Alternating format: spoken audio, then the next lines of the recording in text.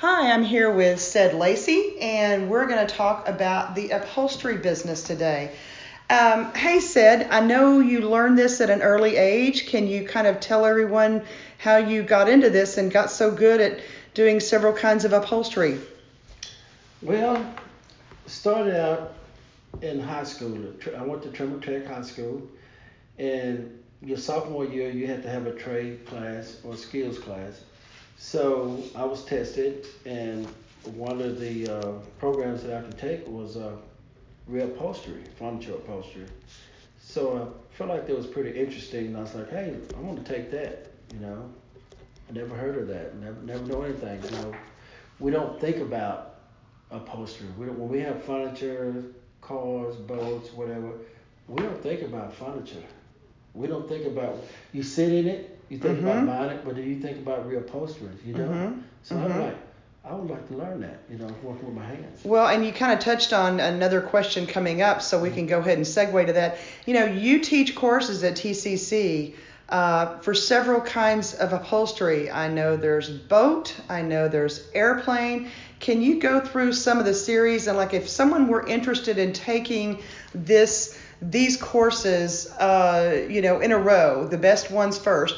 What would you start out with? What are the basics, and then kind of what do you graduate to after that? Well, you start out taking sewing. That would Uh-huh. be the first part of it. It's either commercial sewing or industrial sewing. There's two types, but commercial is what we mainly say sewing. So after that, you would go to what we call basic.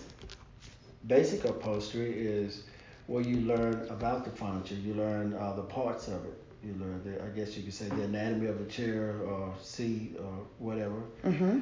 And you learn how to break it down, take it apart. You learn all the tools you need for upholstery. So after that, when you learn that, you move on to what we call intermediate. Intermediate is when you move to bigger furniture. You know, basic you have like small seat chairs, just the bottom seat. And when you get to intermediate, you got big chairs like wingback chairs, club chairs, um, boat seats, auto seats, airplane Mm-hmm. seats. So you kind of just graduate, go up, and then after basic, you can also go to aircraft upholstery, or you can go to auto and boat upholstery. So once you have this commercial sewing and the basic, you can move on to any of the upholstery departments you want.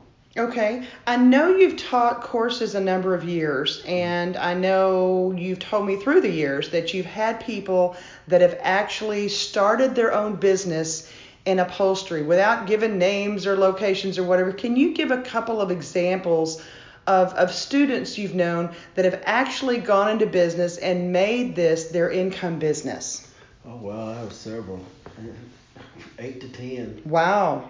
Uh, we have, well, I won't give any areas, but we have one of my students. He started out. He does everything, mainly cars, theaters, seats, boats. I mean, he is very outstanding at what he's doing. Had another student. She's here in Fort Worth.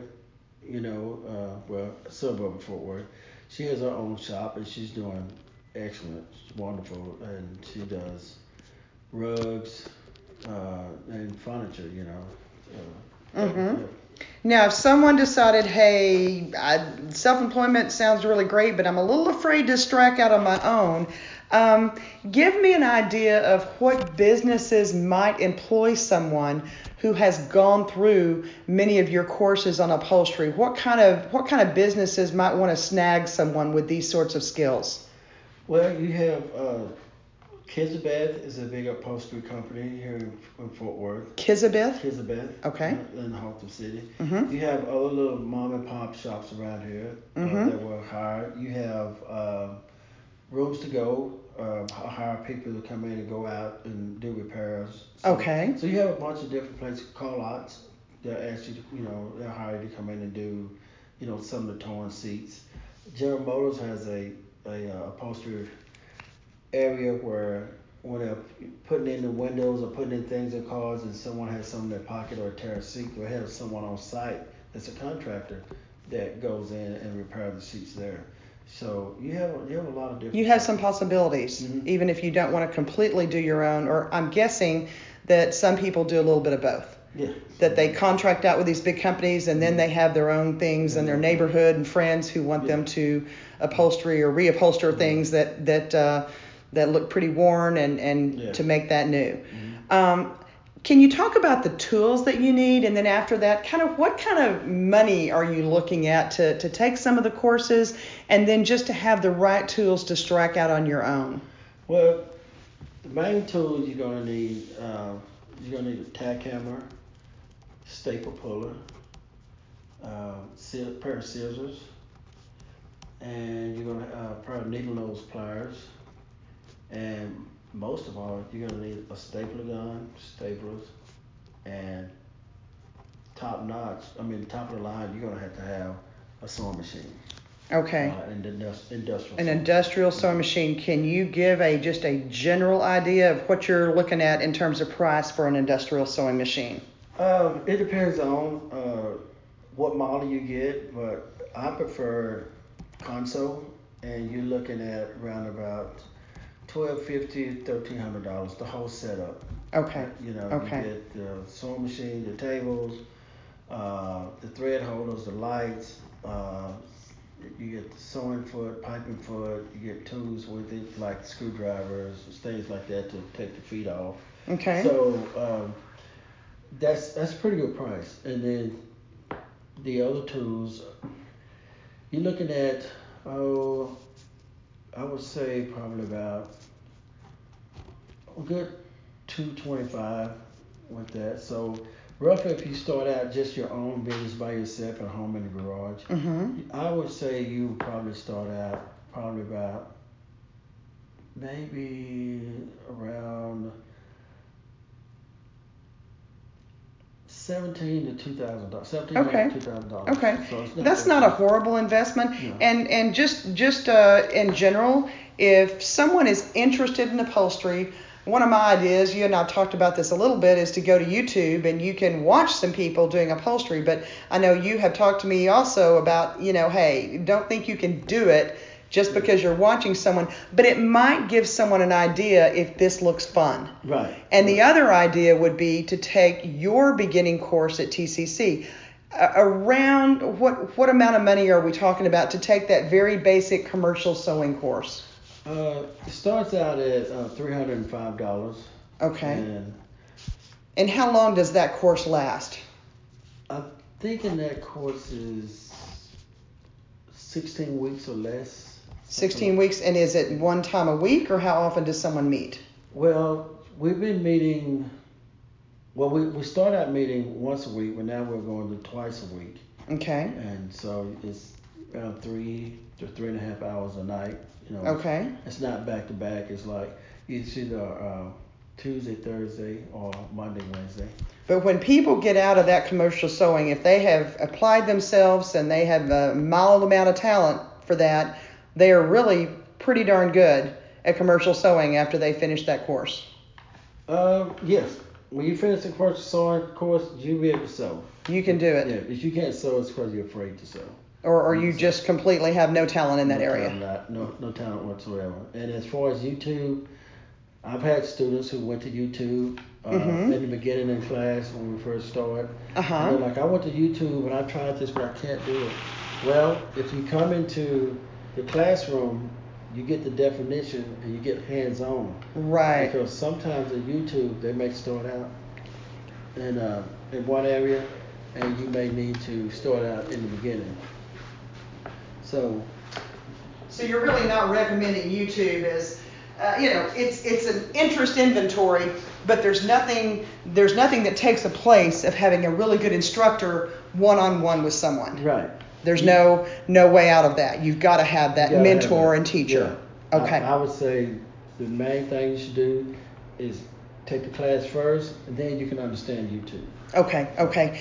And then last question said, if you had to just say some of the ideal qualities when you look at these folks that have started their own business as well as your skills, what specific skill sets do you see that are really, really important that you just have to be able to do certain things? I'm not saying to sew, obviously, but what kind of qualities, even backing that up a little bit, do you feel like people need that tend to be successful in this business? To be successful in this business, when you first start out learning this business, Mm-hmm. it's the first 5 rules of upholstery. Okay. Listen, listen, listen, listen, listen. Okay. If All right. you do not listen, you will not get it. Okay. If you have the want to, have to, and need to, you can do upholstery. Anyone can do it. I mean, I've learned it start at the age of 15 years old. Mm-hmm. Mm-hmm. And so I've been doing it for over 30 something years. And we certainly work with folks that have some sort of disabilities. Do you feel like there are any barriers if someone has a disability, that there are ways that they would have a tough time doing certain parts of upholstery, or are there certain areas that you think might be easier for some people that have more physical limitations? Yes, I would say if you have problems with your hands, any type of deformity with your hands, it'd probably be kind of hard because you have to kind of rub some things and pull some things and hold some things. You have to use the tack hammer sometimes to tack some things. So fine motor skills and gross motor skills are just pretty important. Mm-hmm. that are tough to replace if you don't have that basic thing. Mm-hmm. But the other thing that I would think that is nice about this, if you're just a little bit slower of a worker, who cares if it's your own business? There's no one that's going to say, oh, you missed the quota. Mm-hmm. If it's your own business. And that's, to me, another one of those wonderful parts about self-employment. It doesn't matter how long it takes. You can set your own price. And if you're good, no one cares how long it took. The only way you become perfect is to take your time. Speed will always mess things up. Okay. So that's one thing I've learned. I take my time. It's just like painting a picture. You know, it's art. So if you're doing upholstery, take your time. If you rush through it, it's going to be sloppy. It's a work of art. It's a work of art. It's just like taking the strokes of the paintbrush. Like Mona Lisa. One little step at a time. Yeah. You know, if you get lost into it, you know, you can get to doing it and listen to music and it's just, you know, you're creating a masterpiece when you're done. You're in a zone. In that zone. Yeah.